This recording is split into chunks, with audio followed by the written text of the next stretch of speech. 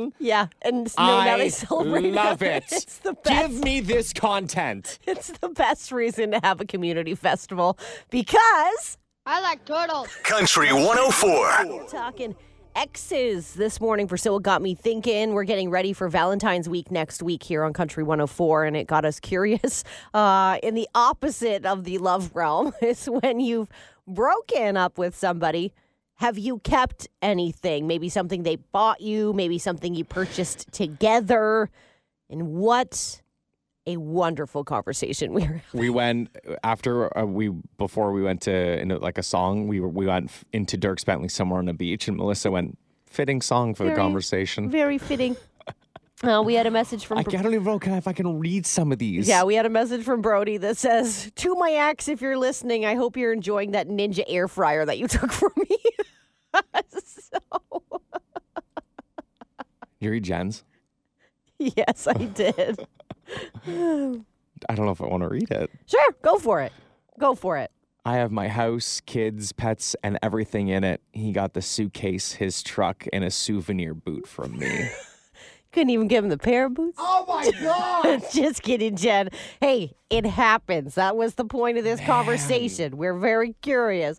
John this morning says a cigarette lighter that was super nice from 1979, and I'm not even a smoker. That was a spite.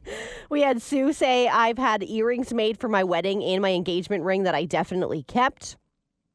We've had a few people that physically made me laugh out loud because it wasn't just one. It wasn't just two. No. There were 3 text messages from people that said, does trauma count as something that I kept from an ex?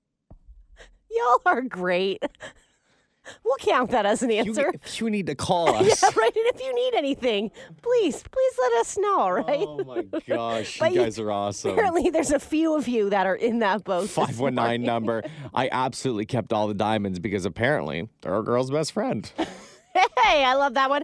We had Jocelyn along with a couple people that had said sporting equipment, tools, or fishing gear that they've kept them from an ex. Equipment. So someone Like who a said fishing rod. Yeah, baseball glove they got from an okay. ex. Someone also said they had an ex buy them hockey skates, and they still have those hockey skates, which is very, very true. Hockey skates are expensive. I get it. We had Dave jump on that other bandwagon. He said PTSD and debt is the only things he still has from his ex this morning. Oh, my God. Y'all are I'm crying. winners. We love you so much. This could be a win of the week, just this conversation. Country Mornings with Kyle and Kendra on Country 104.